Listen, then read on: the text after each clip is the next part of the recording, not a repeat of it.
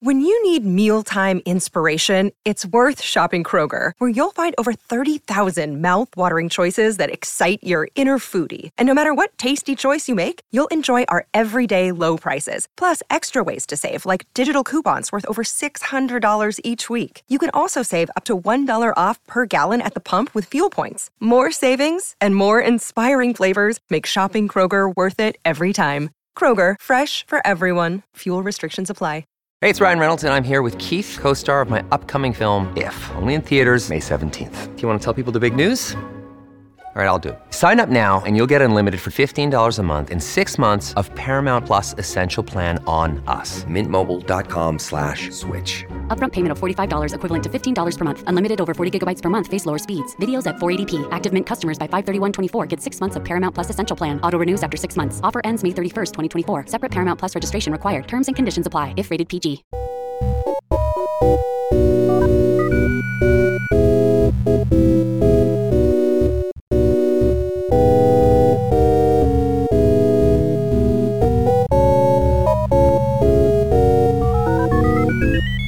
From Headstuff Studios in Dublin, welcome to Motherfolklore, a podcast about words, Irish words, and words from Ireland. I am Tarek O'Shea. And I'm Geraldine McAvoy. It's great to be back in Dublin, isn't it? Yeah, I love Dublin. Hooray for Dublin. It's class. So, as we know, there's a bit of a referendum going on at the moment. Is there? What? Yeah. I know, I heard about it. Yeah, I'm not sure what you're talking about. What referendum? I heard about it online. A Russian fellow with an 8-digit Twitter account told me there's a referendum happening. I'm sure he was very interesting about it. It's alarming. Some of the commentary appears to show a limited knowledge of Ireland. For example, one person was commenting, possibly an American, who knows, said that if they take our 8th Amendment, they'll come after our 2nd Amendment next. Oh no, our 2nd Amendment. What the hell is our 2nd Amendment, Dara? Our 2nd Amendment is... And this is what struck me. It is an omnibus proposal covering a range of disparate articles aimed at tidying up the Constitution in light of the experience since its enactment. Is tidying a legal term? Yeah, sure. Let's go with it. Let's go with that. It wasn't just an absolute mess when they brought it in 1936. A little bit panicky because of the abdication, and then they needed to clean it up several years later. Yeah, I consider it. It's my personal opinion that it's good that we don't have an amendment protecting gun ownership and having to deal with it and things like that. Treading very carefully because I know the response that one will get. Okay. Yes, I also think so. I think it doesn't appear in very many legal texts worldwide. You can Google search where it does appear, but it's not really a common occurrence in legal texts. The reason I bring all this up is that some people have said, rather than repealing the 8th Amendment, they were talking about repealing the 8th article. Or Article 8. Repealing Article 8. And I would be vehemently on the no side of that campaign. Love both. Yeah. No. Never. Never. So, but basically Article 8 is a very interesting one in Ireland because it is the one that protects or is the one that states that the Irish language is the first language of the Republic. Yeah, the Irish language is the national and first official language of the country of Éire, commonly known as the Republic of Ireland. Yes, indeed. An teanga náisiúnta agus an free of teanga. Yeah. And the second language, what is recognised as second language, is English. Or Sochs Bhéarla. Sochs Bhéarla, which I think is fantastic. So what Sochs Bhéarla translates to, if you look at the construction of the word Bhéarla, it means mouth speak. So Béal Rá is Béal being your mouth, and Rá is kind of a form of to say something. Yeah. Because English is very much, it exists in your mouth alone, whereas Irish is all, it's all back there. It's like Arabic. Yeah, it's lovely. Depending on your canon, but there is a little bit more. It extends beyond your mouth. There's a lot of guttural sounds in Irish. So English was called Béal Rá or Bhéarla, and Sochs Bhéarla translates to Saxon mouth speak. So it was a little snide remark that presumably Dev, I want to hope that it was Dev that slid it in there, shove your English, your dirty Saxons, your mouth speak. And what I particularly like about I think it's part 2 of Article 8, it's Article 8.2, that in English it says the English language is recognised as the second official language, but in Irish it says Glachtar leis an sochsfeirle martanga ifigul ella.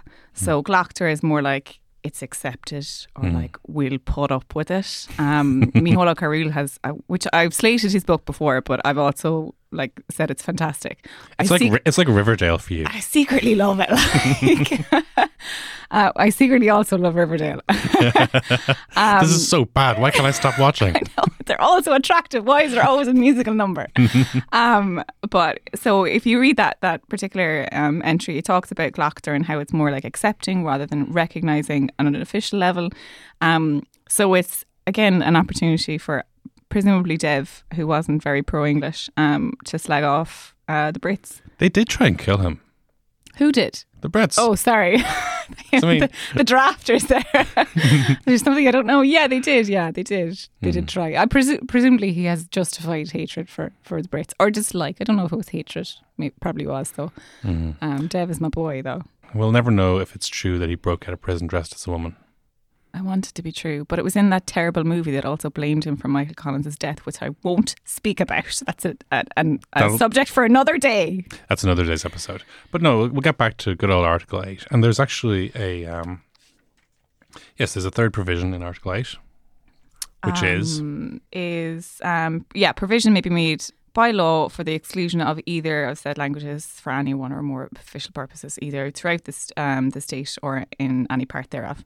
And that particular provision has been used throughout the courts, not so much in recent times, would have been more in the 60s and 70s, to effectively nullify the right to have Irish and to have Irish used, not to speak it, but to have it used in official capacity. So this has been used, I think, I would argue, inappropriately to nullify the existence of Irish and nullify the right to use Irish officially. One of the reasons it's been suggested is that sometimes in order to have a very careful translation of piece of legislation, there can be a temporary period where an English version or an Irish version of some legislation doesn't exist, but it's been interpreted more broadly than that. Yeah, and it's a little bit frustrating because there is a duty. I mean, it is in the Constitution, there is a duty to bring in the legislation into official languages, and that the President, Miguel can sign in either language a bill into existence. However, the reality is that the majority of pieces of legislation, unless they're going to be problematic pieces of legislation, such as a particular bill that's up and coming around about the 26th of May, I hope, I'd imagine that those bills will be put into Irish because there is a problematic element that people will be looking for flaws. But if it's an act to talk about, I don't know, fixing potholes, probably won't be available in Irish until there is a problematic element to it. And in fairness to the Ranóg and Astragon, they have been working hard, and I believe that they're, understaffed, underfunded, that sort of thing. So there is a difficulty element there, and they have been doing some great work, but there are still Irish language legislation is an afterthought, which is frustrating. And it's quite interesting. We had our own case a couple of years ago discussing this, and there was a case in Canada. It's the Manitoba languages case, and it's so interesting because this guy, I can't remember what the crime was, but he decided to take a court case to say that he couldn't be found guilty of whatever crime it was because the legislation wasn't translated into French, because they have two official languages there. And there hadn't been a translation of a piece of legislation in the Manitoba area for like maybe 90 years, maybe more. It was a long period of time. And the assumption was the courts were going to be like, it's grand, you don't need to translate everything. But the courts were like, no, you got to go back and you got to translate absolutely every piece of legislation, and here's your time limit, get to it. So some of us hoped that would be the result in our particular Irish case, but it wasn't. And there tends to be a little bit more of a lax attitude now. When I was in UCD, there was a big copy of the the United Nations Declaration of Human Rights on the wall, and I used to look at it sometimes when I was waiting to meet somebody. And then one of the provisions I always remember seeing was that you can't be found guilty of a law that didn't exist when you committed it. And could that actually be interpreted for legislation? Could it be that, say, if you're not allowed wear zagabongs in a bus queue, but it hasn't been translated yet, but you have actually done the thing, and doesn't the idea exist in a beyond language way? Yeah, it does, and that has been argued successfully, I believe. I think you have to assert your right in Irish, and it's been a while since I've looked at it, but you can't be like, I know there has been a court case where like a Polish guy was like, "Oh, the Road Traffic Act isn't translated into Irish, but I don't speak Irish." Lol. Like, I don't think that succeeded. But is this like demanding a kind of a snifter of brandy in your Trinity exams? Sorry, what?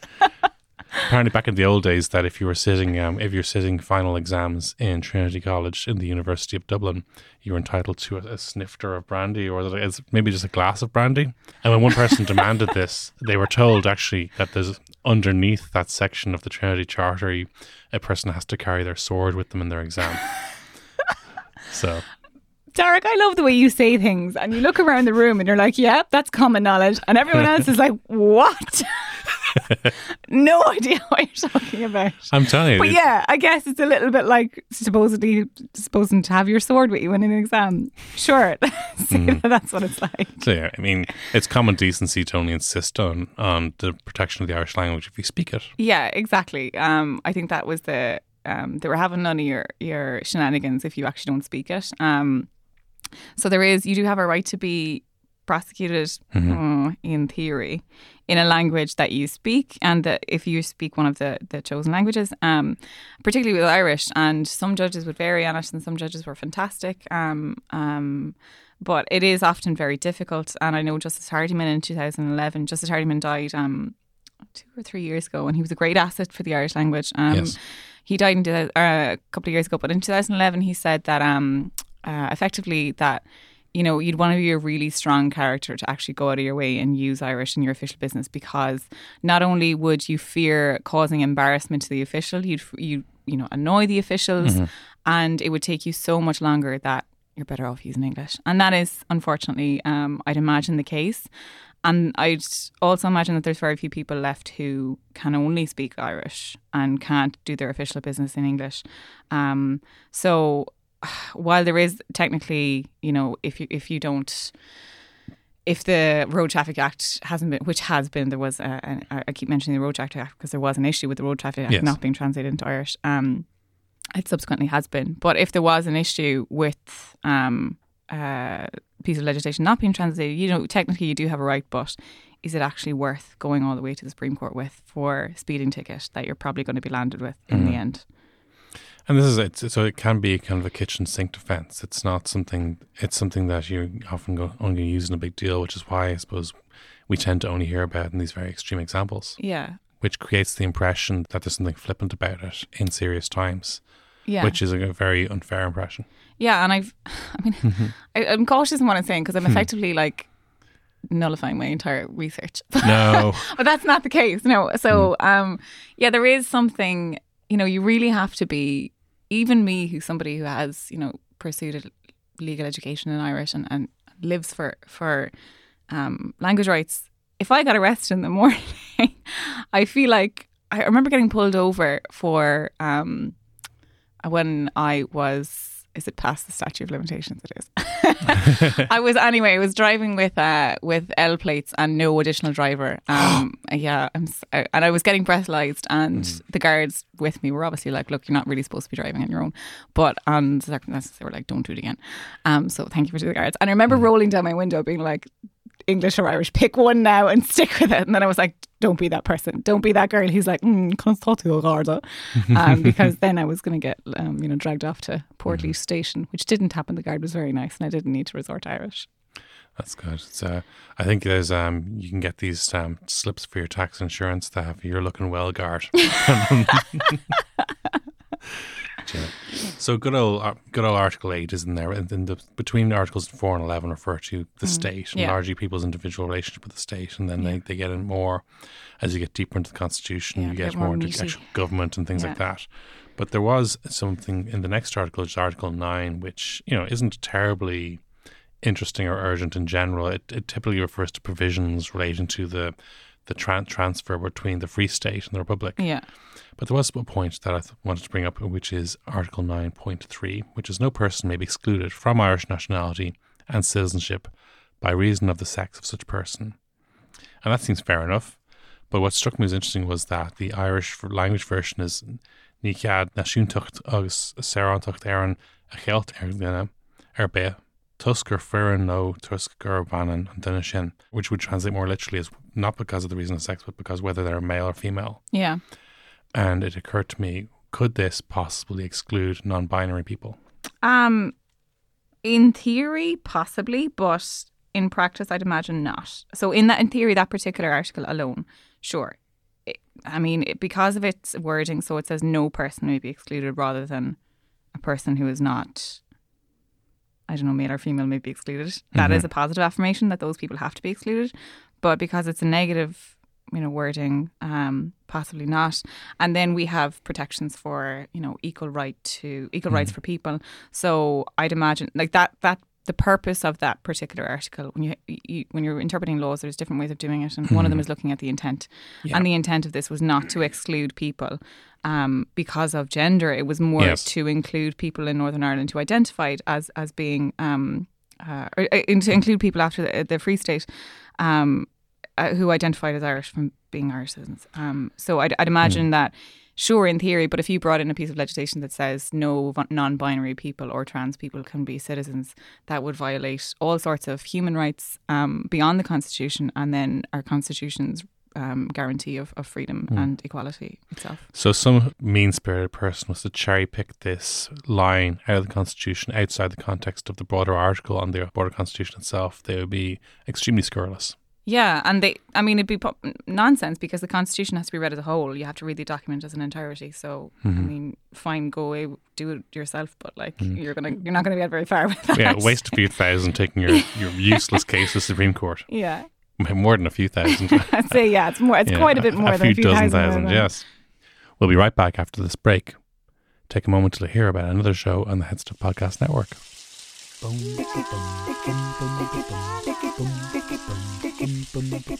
Hi, I'm Marcus O'Leary. And I'm Taz Kelleher. And together, we've made a podcast for people who say they don't have time to listen to podcasts. It's called In the Shower with Taz and Marcus because you're supposed to listen to it when you're in the shower. 15 minutes of your day, uninterrupted, you're washing your sexy body, listening to us answer the mysteries of the world. Listeners send in questions that they've always wondered the answer to, but never quite went as far as typing into Google what that mythical question's answer is. Have you ever wondered how much wood a woodchuck would chuck if a woodchuck could chuck wood? Or if there's a correct way to wipe your bum? Or why the hell humans fall in love or kiss? Why do we never see baby pigeons? And loads more. We answer these questions. We expand your mind while you wash your behind. So subscribe now and make sure you tell all your friends. You can find us on iTunes, Stitcher, or wherever you get your podcasts, and they come out on Monday morning at 6 a.m, no later, just in time for your Monday morning shower. And in the meantime, keep scrubbing. Garagine, a German friend of mine some years back was talking about how the European Union and certain states, such as Great Britain or the United Kingdom, whether they have constitutions or not. And my German friend just said, a constitution just means that you can sue the state. Yeah, that's arguably true. And there's a terminology used in a lot of European directives legislation is that something has a legal personality. Yeah. Which I think, legal personality, that means sort of like the Ally McBeal or something. No. But no. But when we refer to the Constitution, we're obviously referring to a written Constitution, which we, the Republic of Ireland, have, but our neighbours, our nearest neighbours in the United Kingdom, they do not. They do not have. And they have constitutional law. I think it's important to note that a British scholar would probably argue with me in saying that, we do have a constitution. That was a terrible English accent. We have a constitution, we have. We got one, governor. Come back, Mary Poppins, all love you. I'm sorry. I apologise to any British people listening. But they would probably argue that they do have a constitution, and there is obviously constitutional law and laws that relate to the constitution, but they don't have a written constitution to debate and to pore over and to interpret like we do. So it's different in that sense, and arguably a little strange, and probably because it's such an old country, and the majority of countries with constitutions or countries that have constitutions that they're newer. Yeah. They're, say, former monarchies or new republics or relatively new republics, and their constitutions come from then. And, you know, the less problematic the constitution, arguably the newer the constitution. Although we've got a great one. I've said before that myself and Dana are kindred spirits, and I love that document just as much as she does. So they don't technically have a written constitution in Britain, but they have constitutional law and elements of a constitution in their laws. So wouldn't this mean that that English actually isn't an official language of the UK? As far as I'm aware, and somebody correct me if I'm wrong, on a constitutional level, there isn't technically an official language in Britain. They have the Welsh Language Act in Wales. They have a Gaelic Act in Scotland, quite recent actually, and it's quite good. And then they have all of that lovely problematic nature up in Northern Ireland about the Irish Language Act. I suppose countries without an official language, it's because there's no problem. So there's no reason to make English an official language in the UK because everybody speaks English. Why would you bother? You know? So it isn't a problematic element. So that's arguably why there isn't even a discussion. Like in America, for example, there's no official language because everybody speaks English. So, I mean, what does it matter? So that's really where the movement to make English an official language in the United States is generally driven by you can say racism. Yes, racism. Yeah, and it's traditionally always been. I remember reading back as far as during the Second World War, there was a fear that, you know, Germans would take over and to outlaw German and to make it an official language. So a movement to officialize English in the United States rears its, I would say, ugly head when, you know, racist tensions build up and people will say things like, oh, this is an English speaking country.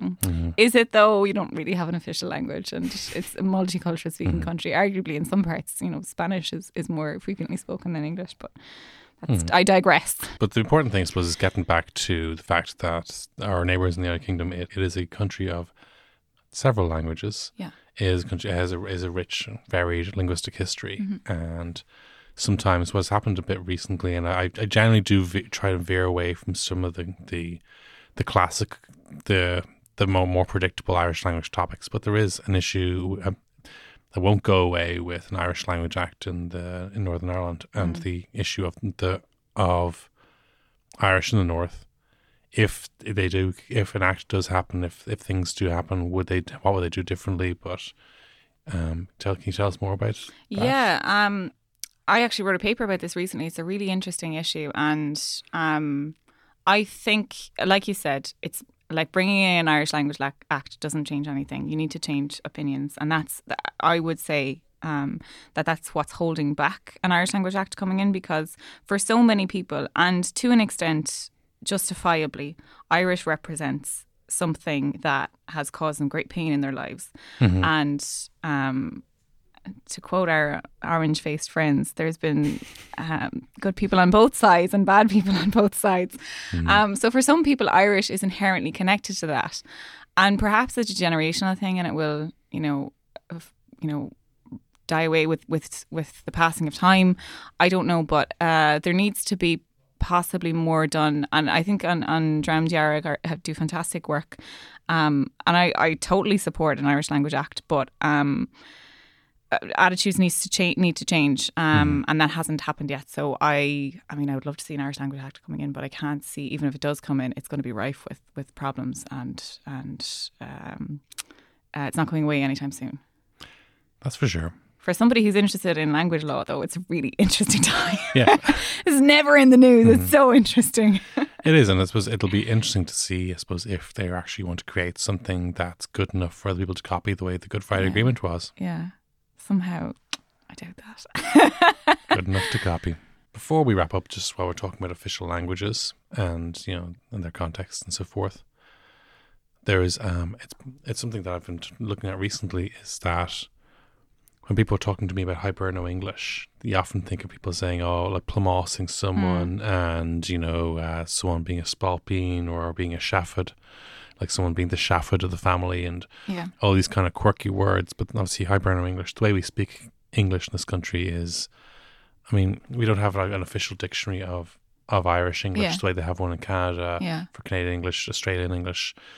And the big issue now is after Brexit, Ireland will be the largest English language or jurisdiction with English as an official language in the European Union, Yeah. but not the only one. Yeah, that's true. A lot of people have asked me this on Twitter after Brexit and because of this show that, will Ireland be the only English-speaking nation and we're going to get all those sweet European Union jobs? And yes, we are going to get those sweet European Union jobs, I hope, unless a lot of British people have gotten Irish passports. So I'd imagine they're probably staying with them for the most part. But nevertheless, we're not the only English-speaking nation in Europe. Malta is also an English-speaking nation. And on that, I would actually argue, because of doing full circle and getting back to what we initially started talking about, because of Article 8, I would argue that English isn't technically our official language. So I would argue that the only official English-speaking country in Europe is Malta, where over, I think, 80% or 86% speak English and almost 100% speak Maltese, but most people speak both. And I believe they speak Italian pretty well as well. We have similar histories in respect of colonisation. But so I would argue that Malta is in fact the only official English-speaking nation, and we are a sort of quasi-official English-speaking nation. But then again, I perhaps have some bias in that field. But yeah, we will be getting some of those jobs. We'll probably have to share a few of them with Maltese, who are very sound people. If you're any Maltese listener, They're decent though. My wife and I went to our honeymoon to Malta. very nice. Yeah, because we Lovely, got married in lovely. October and we thought, well, there's only not many places nearby that are still sunny. Yeah, I gotta It's either sit that or down to Australia. Malta. Nice. But going back to it, I think that it is important that European Union documents are always written in the most awful English language. And now that Ireland will be the largest jurisdiction where English is one of the working languages, and it's a wonderful opportunity for us to finally create a dictionary of Irish English or Hiberno English. I'd love that. And I'd love if that became the official European Union language. Can you imagine that? And It'd it be should. fantastic. Because now that once the UK are out, the political football issue of who wins the working language debate won't be such a big anymore. It'll be easier for Germany and France and Italy to compromise on Exactly. on It's English. not going to, because I think, I mean, I know that was a discussion after Brexit happened, will English be an official language anymore? Because technically it's not our language. And the answer, and I mean, technically in Malta, Maltese, while they have co-official status, I think Maltese takes an element of precedence. English is a lingua franca, so it's the working language, and then you're not like favouring any particular country with your language. So I think it'll be interesting to see from a language nerd's point of view. where we go. Absolutely. Actually, you did mention Justice Hardiman before earlier, and before we do wrap up, I just want to say that before he passed away, he had been working on a labour of love book called Joyce in Court, which is all about the actual legal points that are referred to in Joyce's various writings, Joyce's legal interests, as well as some of the legal aspects surrounding the publication of his own books himself. It's an absolute labour of love. Justice Hardiman and I actually shared an editor and a publishing house. Ah, nice. Did you ever meet him? I never had the pleasure of meeting him, but my editor Neil Belson spoke to him in the highest terms, talk about it. It was just such a privilege to be able to work on this and privilege it. And if you do have an interest in Joyce or in the law or in either or both, it's well worth getting. And it makes a wonderful gift. Joyce in Court, published by Head of Zeus. And he had a great love of the Irish language. He would work on the moot court competition every year, the Irish language moot court competition every year.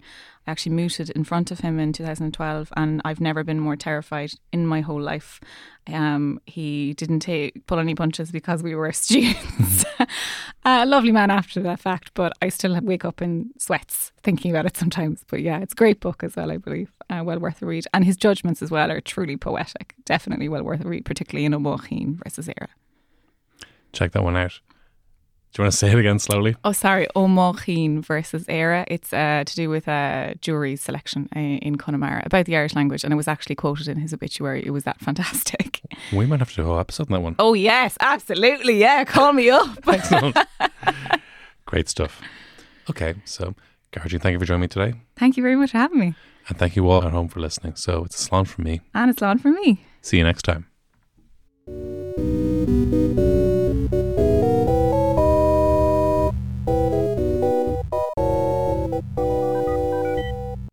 Hey gang, just so you know, there are still tickets available for the Motherfucklore live show on the 24th of May at 8 p.m. at Smock Alley. Myself and Emer are going to be talking to Aidan Coughlin from Shockton, the Irish language supplement of the Irish Independent, and Terry O'Hagan from UCD. So we'll be talking a little bit of Old Irish with Terry and a little bit of Modern Irish with Aidan. It's going to be a fantastic event. And if you like the podcast, you will probably like our podcast show. It's going to be like that, but more so with that great live interaction. We can't wait, and we can't wait to see you. Motherfucker comes out every Friday in the Head Stuff Podcast Network. Thanks to Brian for producing, to Kirsten Shield for doing the artwork, and to all of you for listening. If you want to contact the show, you can email us at motherfucklore@headstuff.org, or on the Motherfucklore Twitter handle, or directly to me at the Irish 4. If you're looking for another podcast to listen to in the meantime, Headstuff has some other great shows. One topical one at the moment is The Eighth, which deals with the current referendum in great depth, one issue at a time. Until the next time, Slán. This has been a production of the Headstuff Podcast Network.